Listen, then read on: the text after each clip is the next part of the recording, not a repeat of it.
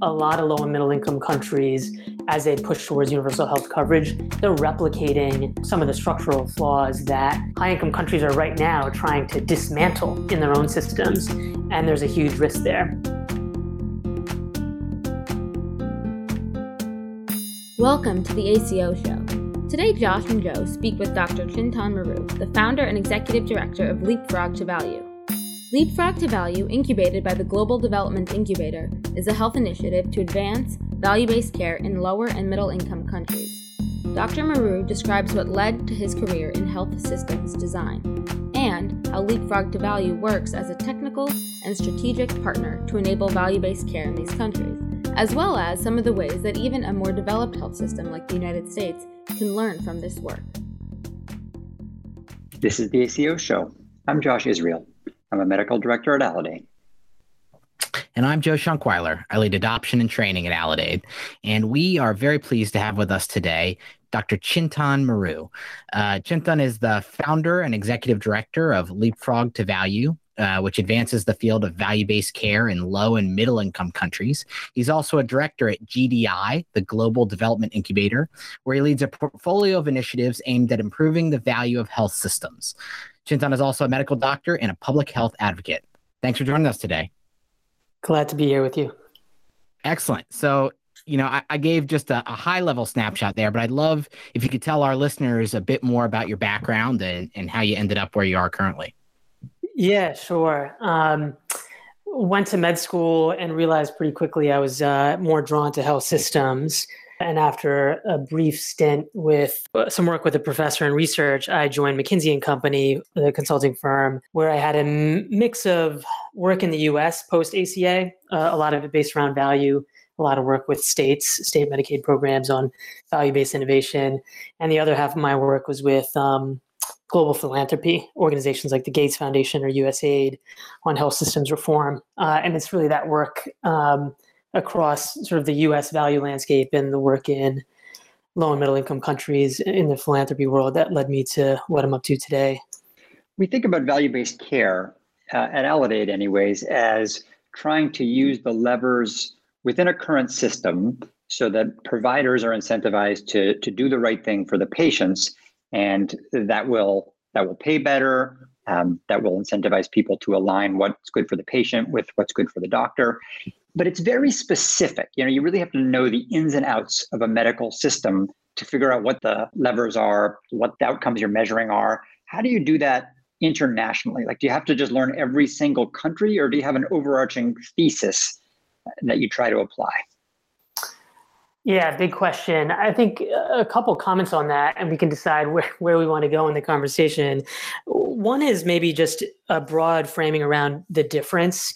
The value-based care movement in high-income countries was primarily inspired, in my view, by motivation around cost management, with quality being a part of it, but I think really following the cost pressures. Whereas in low and middle income countries, the motive is really around shifting from an access mindset, really just getting the basic infrastructure to scale, to a focus on quality. And actually, costs are not going to go down. Costs are going to go up, and health spending should go up to really reach universal health coverage. So I'd say the value-based care frame then is, how do we actually spend more money but get really great outcomes and value out of that? So I think that's one big shift in terms of how it plays out differently from high income countries versus low and middle income countries. In response to your question about, is there some grand thesis that's going to be it's going to work across different countries and different contexts?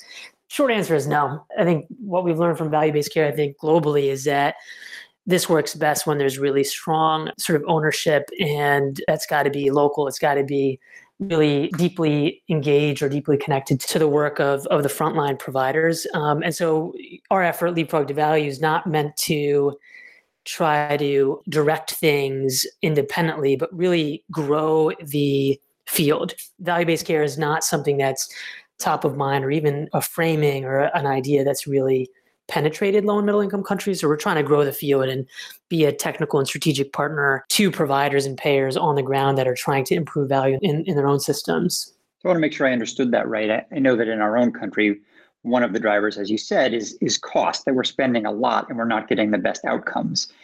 So we're trying to sort of line that up. So as long as we're spending so much, we get better outcomes. But you're saying that in lower and middle income countries, the goal is just better healthcare, better health outcomes, and that may take spending more money. Is that about right? Yeah, that's right. That you can't achieve universal health coverage by following the trajectory of high income countries, and that we're going to be spending more, and we just got to get more value out of that. That's right, Josh. One interesting thing that we found in talking to other folks from the international space, so mostly in the United Kingdom, or exclusively in the United Kingdom, I guess, and Scotland, is that there is some reticence to talk about things in terms of the U.S. health system.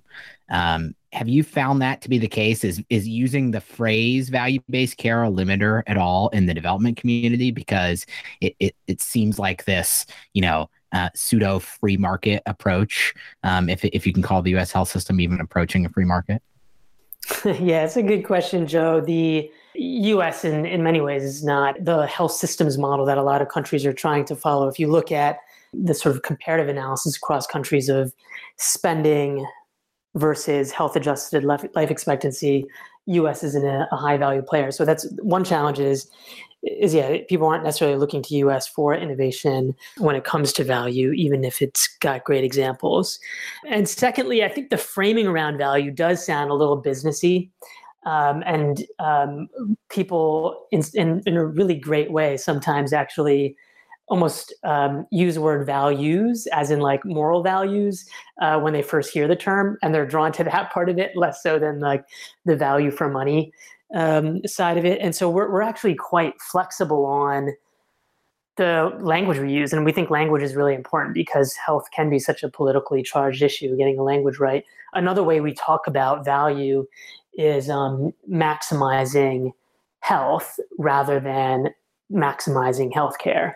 And we found that framing around from healthcare production to maximizing health as one that's sometimes more compelling in this context. I know that international development has a lot of challenges. One of the things that companies trying to incentivize the move to value-based care in this country are up against are entrenched interests, people who are doing well with the current system, particularly as we're discussing reducing overall costs. Is there one upside to international development where if you're talking about spending more, then you'd have fewer people trying to block that? I think the sort of incumbent players or the legacy systems are still developing and are in a fast growth period. And so, yes, I think that's right. There is more opportunity because as a lot of new systems come on board, new providers, new payers, more spending, it allows more of an opportunity to shape what those new investments look like. And something like the capacity in a system like hospital beds, for example, in the US, which in some saturated markets are attributed with contributing to high costs, some of those challenges in terms of path dependency in the system don't exist. So that's one upside. It would be inaccurate, though, to say that there aren't incumbent players advocating for the status quo. Whether it's sort of more middle-income countries like in India or South Africa or some of the lower-income countries, there's still a lot of status quo interests to contend with in thinking about systems design. If you look at the private sector in India, the majority of healthcare investment is being directed toward hospitals and specialty care. And those business models are really volume-based. And it's the people that are investing in those, the health systems that are and hospital systems that are growing have a stake in the game to continue growing with the same business model, especially when the sort of demand greatly outstrips supply. It would be hard to sort of reposition those or to push some of those hospitals into a new business model when they're both accustomed to and aligned with their current one. So how does that bring us to Leapfrog to Value, Jen? Like, what's that? You founded this organization. How did that come about, and what's the mission for Leapfrog? Yeah, so it came about starting with this observation that a lot of low and middle income countries, as they push towards universal health coverage, they're replicating what I would call some of the structural flaws that high income countries are right now trying to dismantle in their own systems. And there's a huge risk there. And so how can they actually build into their universal health coverage strategy an approach that really leapfrogs the high-income countries and achieve a higher value system. And so, our first step as an organization was to start with a piece of thought leadership to really begin to seed the health systems conversation in low and middle income countries with a concept and a framework for thinking about maximizing value. And in that, we made a strategic case for why low and middle income countries might prioritize some of these best practices in value-based care. So making the public health and economic case. Secondly, we offered up defined a set of best practices around value-based care that we thought were more relevant to the low and middle income country context. So defining best practices in measurement, delivery, and in payment. And we also showcased a lot of existing innovation. Even if they don't use the word value-based care, there are a lot of innovators in these markets that are demonstrating some of those best practices. And then we offered something of a strategy for health systems transformation. So after the launch of that report, we had a chance to share it with the G20, for example, and with colleagues at organizations like the World Bank, and we were supported by the Gates Foundation and USAID and Rockefeller Foundation. And so starting with that thought leadership piece was really helpful. And now we're shifting gears to really taking action on some of the recommendations of that report. There's a few pieces to that in our work now. The first is around experimentation. So how do we actually start demonstrating how you can apply value-based care principles in these contexts? And we're trying to do that or doing that with partners that really have a potential to scale. So existing financing platforms that are looking to test a new idea, and if it works, have the capacity to mainstream that idea. The second piece of work is in digital health, and how do we actually reorient, as a lot of countries build their own national digital health strategies, align those digital health strategies with a system that can actually support value-based care rather than replicating maybe a more claims-oriented, for example, system that we have in a lot of high-income countries. So leapfrogging the digital health piece. And then there's a third angle around investing for value. And part of that is what not to invest in. So in the same way, environmentally responsible investment funds won't invest in coal because it has like a 30-year legacy. How can we take a value lens to investing and that, maybe not investing in, for example, hospital beds where there's a saturated market, but also actually taking a proactive view, like what are the enablers to value? There might be tech investments, for example, investments in human resources that can actually lead to a higher value system. So it's really those three pillars that our work is focused on. Is healthcare as political in other places as it is here? Almost nothing right now escapes the maw of if you're for it, I'm against it. Despite these countries having fewer resources, is there any sense that they're all at least pulling more in the same direction? It's hugely political. So yes, to the first part of your question, in the same way that the ACA was dubbed Obamacare, which sort of signals, a political affiliation. In India, their national health, universal health coverage strategy has been dubbed Modi Care after the prime minister there. So it's definitely political. And you can get a sense from how some health coverage schemes are designed from the outset. So for example, there's a number of countries, India included, that have started their health insurance journey really focused on hospital coverage, which we know can, in the end game, result in a higher cost system. But there's a political appeal to that, right? If you're able to help cover people's hospital bills, and that's actually much easier to scale, paying for hospital coverage, than a higher value approach, you can get a political win in that coverage, but not necessarily steer the system toward a high value point. Yeah, when you describe it that way, they're playing leapfrog and came down hard in the wrong place if they end on the hospital system as the basis of it. Yeah, I mean, jury's still out there. India's. I don't want to oversimplify. It's a country that is in some ways trying to steer toward a high value system, but at the moment, at least, it does seem to be more of a hospital focused approach. And the people that are running that health insurance scheme in India at the National Health Authority recognize that challenge and are working on it. So I don't want to sort of dismiss the work that they're doing at all. But it's just to sort of point to the political nature. To what extent in these countries, I know many of them rely heavily on out-of-pocket spend on the part of patients and families to sustain the system. Is your message of paying more to get more, is that consumer focused, so to speak? Is that patient focused? Or are you targeting primarily the government run portion of the health system? Yeah, I mean, just as you see in a lot of high income markets, there's a huge variety in health systems in terms of how they finance things and how it's structured. So in some countries, the out-of-pocket portion is as high as like 3/4 of the spend. In other countries that are actually, frankly, quite a bit poorer, the public sector spending is in the majority.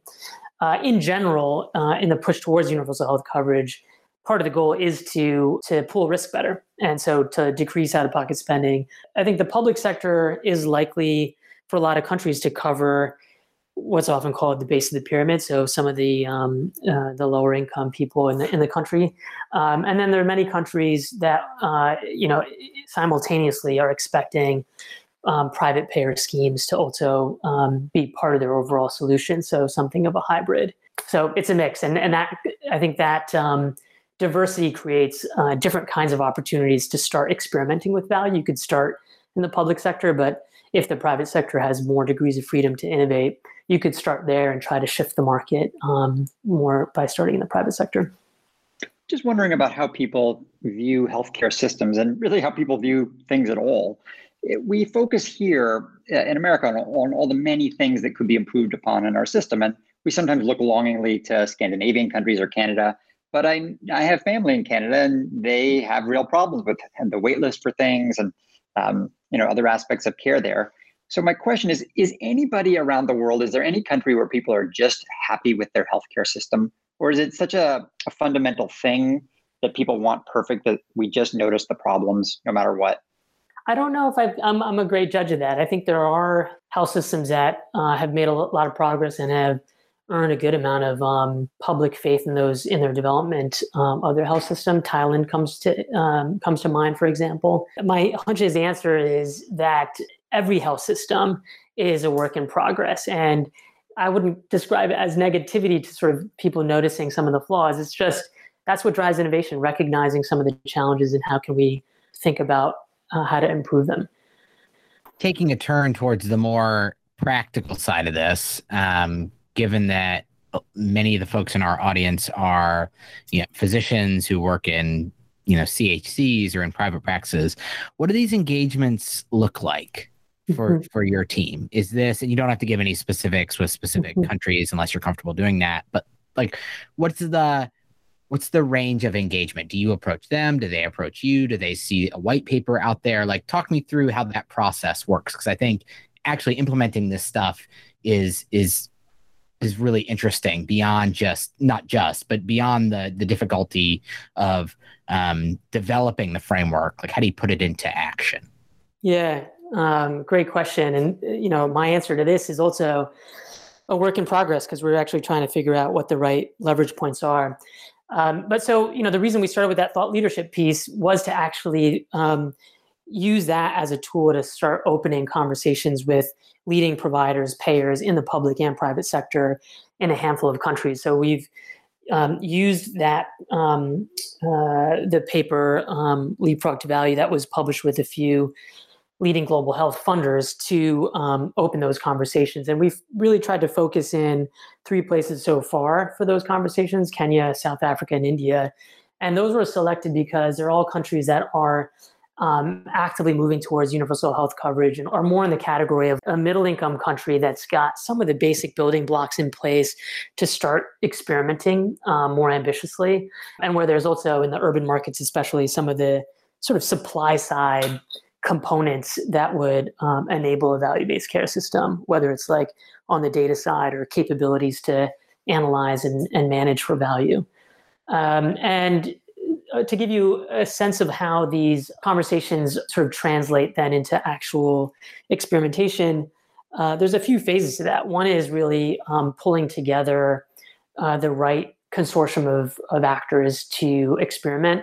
And so that, obviously needs a provider at the table, a payer at the table, sometimes public sector actors. So on tuberculosis in India, on HIV in sub-Saharan Africa, we've got a few experiments at a phase where we're pulling together those coalitions that are interested in experimenting in value-based care.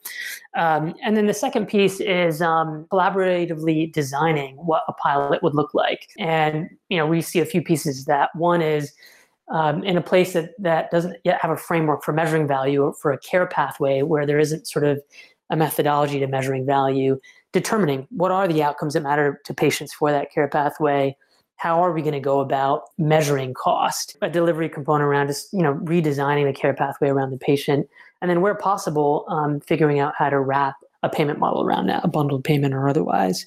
So there's like a design phase. And then where we really support on the implementation side is on getting some of this, the value-based care, almost performance management cycles up and running. So providers and payers in this consortium can start looking at the data, figuring out how do they want to optimize around it. And then also to be a longer term, and this is more aspirational because it's kind of in our future, not something we're doing yet, be the sort of impartial evaluator that's positioned well to sort of help translate some of those learnings to determine whether or not you can scale something or when something's ready to scale, but then also share learnings across a network of practitioners across low and middle income countries that might actually want to learn from each other. What's the balance between getting on the ground folks in country, so to speak, and folks on your team that may be based in a place like Washington, D.C. or, New York? Or how do you think about striking that balance? Yeah, frankly, we're focusing on hiring in market in a place like India where we've got a bunch of partnerships, and we'll continue to focus there. We do want to partner with people in high income countries because there's a lot of experience and talent to bring to bear. But for this to be really locally led is really important just to actually just get stuff done and understand the politics, which we know, and some of the sort of stakeholder management, which we know can make or break a lot of this work. And then, learning where we can from outside actors that may have experienced launching something in a high income country, for example. Chin, are there any best practices you've seen that you thought could be relatively easily applied to our own system? It's a great question around the reverse innovation, as it's sometimes called. I think there's already some track record of this. There's several HBS case studies, for example, Harvard Business School case studies, for example, on eye care in India, where they've actually been able to reduce by an order of magnitude costs and improve outcomes in some ways by taking advantage of the huge volumes of patients that you might have in a place like India.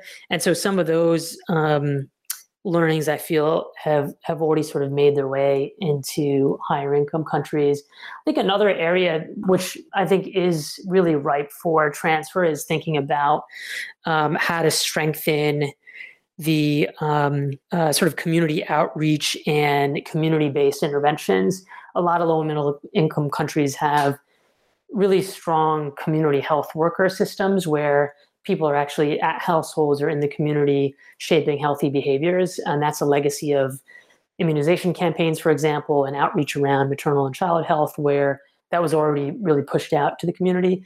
I think in the US, we're recognizing in COVID, for example, that shaping healthy behaviors in the community is actually a really high value lever. And obviously we've already started that journey in a place like the U.S., but I think there's more to be learned from those models. And those resources, frankly, right now are helping support in a handful of countries pretty big testing and contact tracing because they've already got that capacity.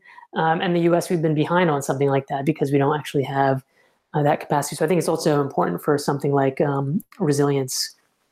Coronavirus takes up still a lot of the oxygen, but soon, hopefully, that won't be the case. What are you excited about on the frontier in the places that you're working and beyond? Great. One vision for longer term change toward value, health systems shift towards value, is really figuring out a way to embed value-based innovation in the universal health coverage strategies of countries. And we're interested in learning from models like the Center for Medicare and Medicaid Innovation, which came out as one part of the ACA, which provided, there's a couple of features of it that attract us to that model. One is it had dedicated funding for value-based experimentation and innovation with payers and providers to do that experimentation at the state level. Second, it established a framework of performance thresholds that once an individual pilot reached a certain performance threshold, you could actually scale that or mainstream that across Medicaid without having to go back to Congress. And so the question is, could a country like India or South Africa integrate something of like a center for innovation that has the mandate to support value-based innovation, and then when it works, actually scale it? Dr. Chin Maru, founder and executive director of Leapfrog to Value and a director at the Global Development Incubator. Thanks for joining us on the ACO show. Thanks a lot, Joe and Josh. Hey everyone, this is Joe Schunkweiler, and I just wanted to take a moment and say goodbye, as this is sadly my final ACO show as a co-host. Thanks to everyone for tuning in over the last few years, and a special thank you to my co-host and co-creator, Dr. Josh Israel. Thanks, everyone. The ACO show is produced by Brittany Barnes and Hannah Posner. Theme music is by Donna Korn. You can listen to previous episodes on Apple Podcasts, Stitcher, Spotify, or anywhere else you get your podcasts. Thanks for listening.